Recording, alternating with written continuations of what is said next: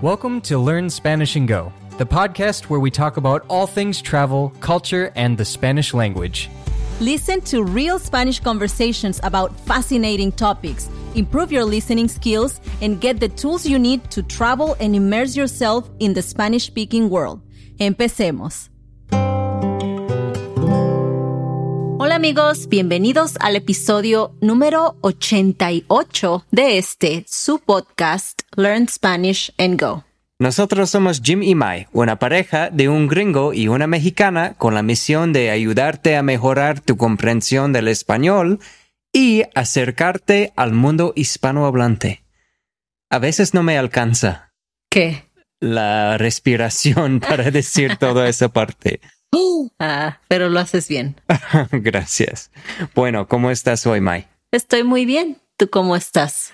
Estoy bien, gracias. Estamos todavía en Taxco. El clima es perfecto aquí. Sí, con las calles tenemos un poco de ejercicio cada vez que salimos. Sí, es lo que me gusta de Guanajuato también. Vas a caminar y pues sí, es como hacer ejercicio de verdad porque estás subiendo un montón de escaleras y pues sí, así es la ciudad aquí también en Taxco. Uh-huh. Y ya empezaron con las decoraciones navideñas. Sí, está muy bonito. Sí, se ve súper. Entonces, estamos contentos de estar aquí. Así es.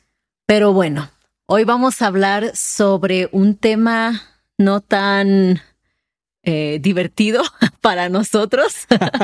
Tal vez divertido para ti. Sí, bueno, para ustedes que nos escuchan. Pero vamos a hablar sobre experiencias malas que hemos tenido en Airbnb, pesadillas de Airbnb. Sí, y hablamos hace años cuando pasaron estas experiencias sobre cómo algún día vamos a hacer un video o un episodio del podcast para hablar sobre esto, pero queríamos dejar que algo de tiempo pasaba, ¿verdad? Pasara, lo sabía. Queríamos dejar que algo de tiempo pasara. Uh-huh, sí. ¿Por qué?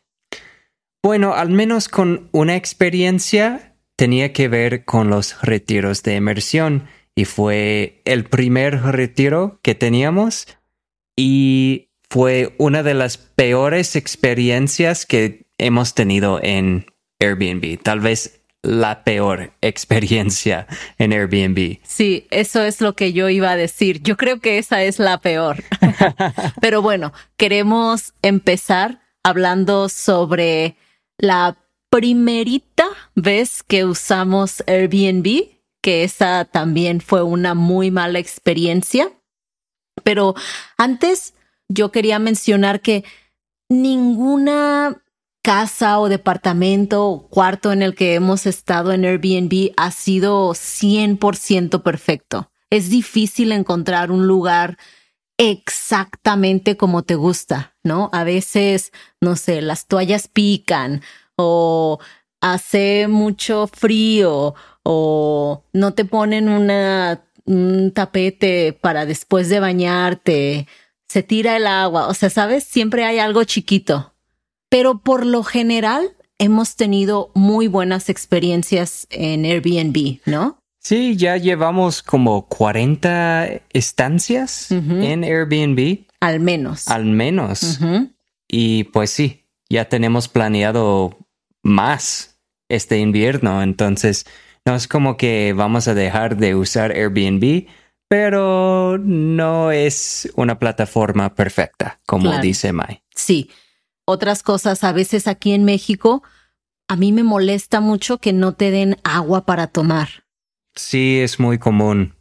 Llegas y quieres tomar agua y no puedes tomar agua del grifo, entonces tienes que encontrar la forma de tener agua para la semana o tu estancia. A veces nos quedamos en un lugar por 3 semanas y no queremos estar comprando botellas de agua cada día, ¿no? Claro. Entonces, Jim y yo siempre bromeamos de que algún día vamos a tener una casa y la vamos a rentar y va a ser perfecta porque ya sabemos todas las cositas que alguien necesita en una casa, ¿no? Así es, sí. Entonces, bueno, con esto podemos empezar. Hay algunos episodios en donde hemos mencionado que Airbnb es básicamente la plataforma o la aplicación que más utilizamos para encontrar hospedaje durante nuestros viajes. Y nunca estamos buscando lugares tan lujosos en ciudades súper lujosas, pero bueno, siempre encontramos algo en Airbnb que se acopla a nuestro presupuesto. Así es, sí. Aquí en Taxco encontramos este lugar que cuesta como $23 la noche. Y eso es genial, es muy barato. Y está súper cómodo. Sí, estamos a gusto. Sí, así es. Pero bueno, la primera experiencia que tuvimos en la plataforma de Airbnb fue en el año 2016. Fue cuando íbamos a hacer el primer viaje aquí en México como Spanish and Go. ¿Te acuerdas? Sí, me acuerdo muy bien porque queríamos ir a Michoacán para experimentar Día de Muertos ahí. Y estábamos hablando con mucha gente de Colima y mucha gente decía que era peligroso. Uh-huh. Me acuerdo que esta decisión de ir a Michoacán fue muy de último minuto. Yo creo que lo habíamos estado pensando, estábamos en Colima, pero cada vez que le preguntábamos a alguien como, ¿cuál es la mejor forma de llegar a Michoacán? Todos decían, no vayan, es peligroso. Y al final casi estuvimos a punto de no ir, pero dijimos, vamos, queremos ver cómo es el Día de Muertos ahí. Siempre habíamos escuchado que era súper bonito, ¿no? Sí, entonces decidimos ir y esto fue la primera vez que usamos Airbnb, ¿verdad? Uh-huh. No lo puedo creer, suena tan lejos, ¿no? Después de 40 experiencias en la plataforma, pero esta primera vez no fue una buena experiencia. Primero que nada, pues no teníamos como la experiencia, ¿no? Éramos newbies. Sí, y el lugar que encontramos porque no había otras opciones. Como comentó Mai, decidimos ir muy último momento, ¿no? Último minuto. Muy de último minuto. Muy de último minuto. Uh-huh. Y de las pocas opciones que había esta casa que no tenía reseñas. Y tenía muy pocas fotos también. Sí. Entonces nosotros, sin saber mucho de cómo funcionaba Airbnb, vimos la opción ahí, vimos esta casa, vimos que era bastante económica y yo creo que faltaban como 2 días para el viaje. Sí. Cuando dijimos, pues sí, hay que rentarla y hay que ir. Y si ustedes no saben, el estado de Michoacán es uno de los lugares en donde las festividades de Día de Muertos son más grandes, así que un montón de gente va ahí para pasar estos días, los días de el Día de Muertos. Y bueno, no había muchas opciones, ¿no? Llegamos y primero la dueña de la casa no estaba ahí en Michoacán. No, su vecino nos dio las llaves. Pero tardó como 1 hora. Me acuerdo que estuvimos esperando afuera de la casa, como ya llegamos. Sí. ¿Qué onda? Y como 1 hora después, la dueña de la casa nos mandó un mensaje como, tienen que ir por la llave a no sé qué otra casa. Entonces nos entregaron las llaves y la señora que nos entregó las llaves básicamente nos dijo, conmigo no vengan para nada, como yo solamente te estoy entregando las llaves, yo no sé nada de la casa, ¿no? Sí. Y nosotros, ok. No nos dio mucha confianza. Sí, pero ¿qué estaba mal ahí? Uf, casi todo. Entramos y estaba bien sucio, pero cochino, ¿no? Mucho polvo, muchísimo polvo. muchísimos insectos muertos. Hasta cucarachas muertas. Sí. Muchos mosquitos también, porque parte de la casa estaba abierta. Ajá. La parte de por el baño Sí. no había techo. Sí. Entonces entraban muchos mosquitos. Sí, había muchas cosas que no funcionaban ahí. La lavadora no funcionaba, tenía como cables adentro. La estufa no funcionaba. Había agua que se tiraba del lavabo de la cocina. Yo me acuerdo que no había una luz en el baño. Ajá, la puerta del refrigerador no cerraba. Y eso que mencionas de que había un espacio abierto, haz de cuenta que entrabas a la casa, había una puerta, bueno, un espacio donde debió haber habido una puerta, pero no había una puerta, que daba como a un pequeño espacio al aire libre. Después estaba el cuarto, que tampoco tenía una puerta, y el baño, que tampoco tenía una puerta. Entonces, la única puerta en la casa era la puerta de la entrada, pero alguien fácilmente podía subir al techo y entrar por ese pozo al cuarto, al baño o a la casa, ¿no? Sí. Entonces no nos sentíamos muy seguros dejando las cosas ahí. Nosotros íbamos viajando con nuestra cámara, con los micrófonos, el drone. Entonces cada que salíamos nos llevábamos todo. Sí, me acuerdo. Y eso no, pues encontrar un lugar polvoso, dijimos, bueno, X, ¿no? No hay otras opciones. Y tampoco somos tan especiales, ¿no? Era como, bueno, es lo que hay. Claro. No. Y aparte que íbamos a estar afuera todo el tiempo, solo queríamos básicamente un lugar a donde llegar en la noche para no estar en la calle. Sí, pero eso fue casi la peor parte de todo, porque queríamos un lugar para dormir. ¿Qué esperas en eso, no? Una cama limpia y cómoda. Claro. Nada más. Sí. Pero bueno, estuvimos ahí, yo creo, 3 o 4 noches y como dijimos ya, nos aguantamos. Sí, tomamos fotos, le comentamos a la dueña de la casa, oye, mira, está súper sucio. Y nos pidió una disculpa, nos dijo que ella le había pagado a alguien para que fuera a limpiar la casa, pero al parecer la persona nunca fue. Sí. Entonces nosotros como, sí, se nota.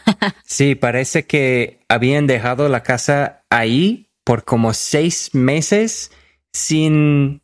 Abandonada. Sí, sin nadie ahí para limpiar. Sí. Como...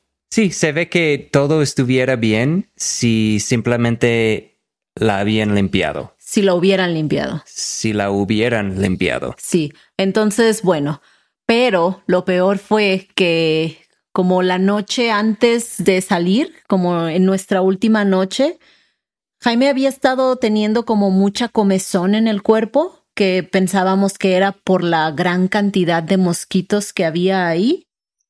Y a mí me siguen mucho los mosquitos. Y yo también tenía como las ronchas típicas de los mosquitos, pero luego nos dimos cuenta de que Jaime tenía unas ronchas extrañas, como en los tobillos, en el estómago, como cerca de la cadera. Y ese día en la noche nos dimos cuenta de que había insectitos brincadores en la cama. Oh, sí. Yo creo que pulgas, ¿no? Sí, yo creo que sí, como bedbugs en inglés, ¿no? Sí, yo estaba pensando como pulgas, que son las de los animales. Pero bueno, no sabemos qué era, tomamos fotos y las mandamos a Airbnb. Al otro día en la mañana, rápido nos fuimos. Sí, pero nos ayudaron, ¿no? Como Sí. dijeron que, mira, no te podemos dar un reembolso de 100%. Porque ya nos habíamos quedado ahí las 3, 4 noches. Sí, pero nos dieron la mitad de reembolso más un descuento para el futuro, para la otra mitad. Un voucher, sí. Sí. Nos dieron la mitad en un reembolso y la mitad en un voucher y la dueña de la casa se disculpó y todo eso. Entonces, esa fue nuestra primera experiencia con Airbnb. Como verás, continuamos usando la aplicación a pesar de eso y aprendimos algunas cosas de esa experiencia, como por ejemplo, quedarte en lugares que ya tienen reseñas, quedarte en lugares que muestran fotos, más fotos de las que mostraba este lugar y pues que se vea limpio, ¿no? Sí, son cosas muy importantes. A veces nos atrevemos a ir a un lugar sin reseñas si hay otras formas de verificar si es un buen lugar, ¿no? Por ejemplo, a veces los anfitriones tienen otras casas, otros departamentos, y aunque ese departamento donde tú te quieres quedar no tenga reseñas, pero si el anfitrión de ese lugar tiene otros lugares, otros listings, puedes ver las reseñas en los otros lugares. A veces son superhosts, aunque no tengan ninguna reseña todavía en este departamento. Y eso nos da como que una buena impresión. Sí, porque el estándar para ser superhost es muy alto. Entonces, si alguien es superhost, sabes que muy probablemente, aunque un departamento sea nuevo, pues está bien. Sí, aunque un departamento no tenga reseñas. Pero bueno, no queremos que este episodio sea tan largo, así que yo creo que vamos a guardar la otra experiencia, la experiencia más horrible que hemos tenido en Airbnb para una parte 2. Sí, esa experiencia merece su propio episodio, yo creo. Sí, algo más que queríamos mencionar así rápidamente también es que el servicio al cliente en la aplicación es medio raro, ¿no? Sí, es un poco bipolar. A veces te quieren ayudar si tienes un problema con Airbnb y a veces te dejan sin contestar, básicamente, como dicen como pues así es y ya. Sí, de hecho, recientemente tuvimos una experiencia en donde nos cancelaron una reservación que hicimos hace meses y Airbnb estaba como, ni modo, encuentra otro lugar. Pero como justo 2 días después estábamos en la Ciudad de México y también hicimos una reservación que cancelaron y Airbnb rápido estaba mandándonos mensajes como te vamos a ayudar a encontrar otro lugar y nos dieron un voucher y había alguien ahí preguntándonos si ya habíamos encontrado un lugar y nosotros como, ¿por qué? ¿Por qué tan amables ahora? Sí, es muy raro, pero así es. Y pues no somos los únicos que han tenido malas experiencias en Airbnb. De hecho, hay un blog que se llama Airbnb Hell, que puedes encontrar en airbnbhell.com, que tiene experiencias horribles de la gente, de dueños y también de gente buscando dónde quedarse. Sí, así que bueno, hay que tener cuidado en estas aplicaciones, pero definitivamente nosotros vamos a seguir usando la plataforma, ¿no? Sí, si nos dejan, si no escuchan a este episodio y el próximo que vamos a sacar. Sí, porque como hay cosas malas, también hay cosas buenas y generalmente hemos tenido muy buenas experiencias en la plataforma. Y si tú has tenido experiencias buenas o malas, también nos gustaría escucharte. Sí, mándanos un correo electrónico en hola@spanishandgo.com. Y cuéntanos más. Sí, tal vez lo podemos incluir en un próximo episodio. Ojalá sea el último episodio de experiencias malas en Airbnb después de parte 2, pero vamos a ver. Así es. Muchas gracias por escucharnos, chicos. Esperamos que hayan disfrutado este episodio y nos vemos hasta la próxima. Hasta la próxima. We hope you enjoyed listening to this episode of the Learn Spanish and Go podcast. To get the most out of each episode and boost your Spanish comprehension, be sure to check out our accompanying podcast membership at SpanishAndGo.com. There you can get transcripts, quizzes, and breakdown sections in English with explanations of the most important words and phrases from each episode. If you want to show your support, please rate the podcast and leave us a review. Don't forget to subscribe and go to SpanishAndGo.com for more resources. Muchas gracias y hasta la próxima.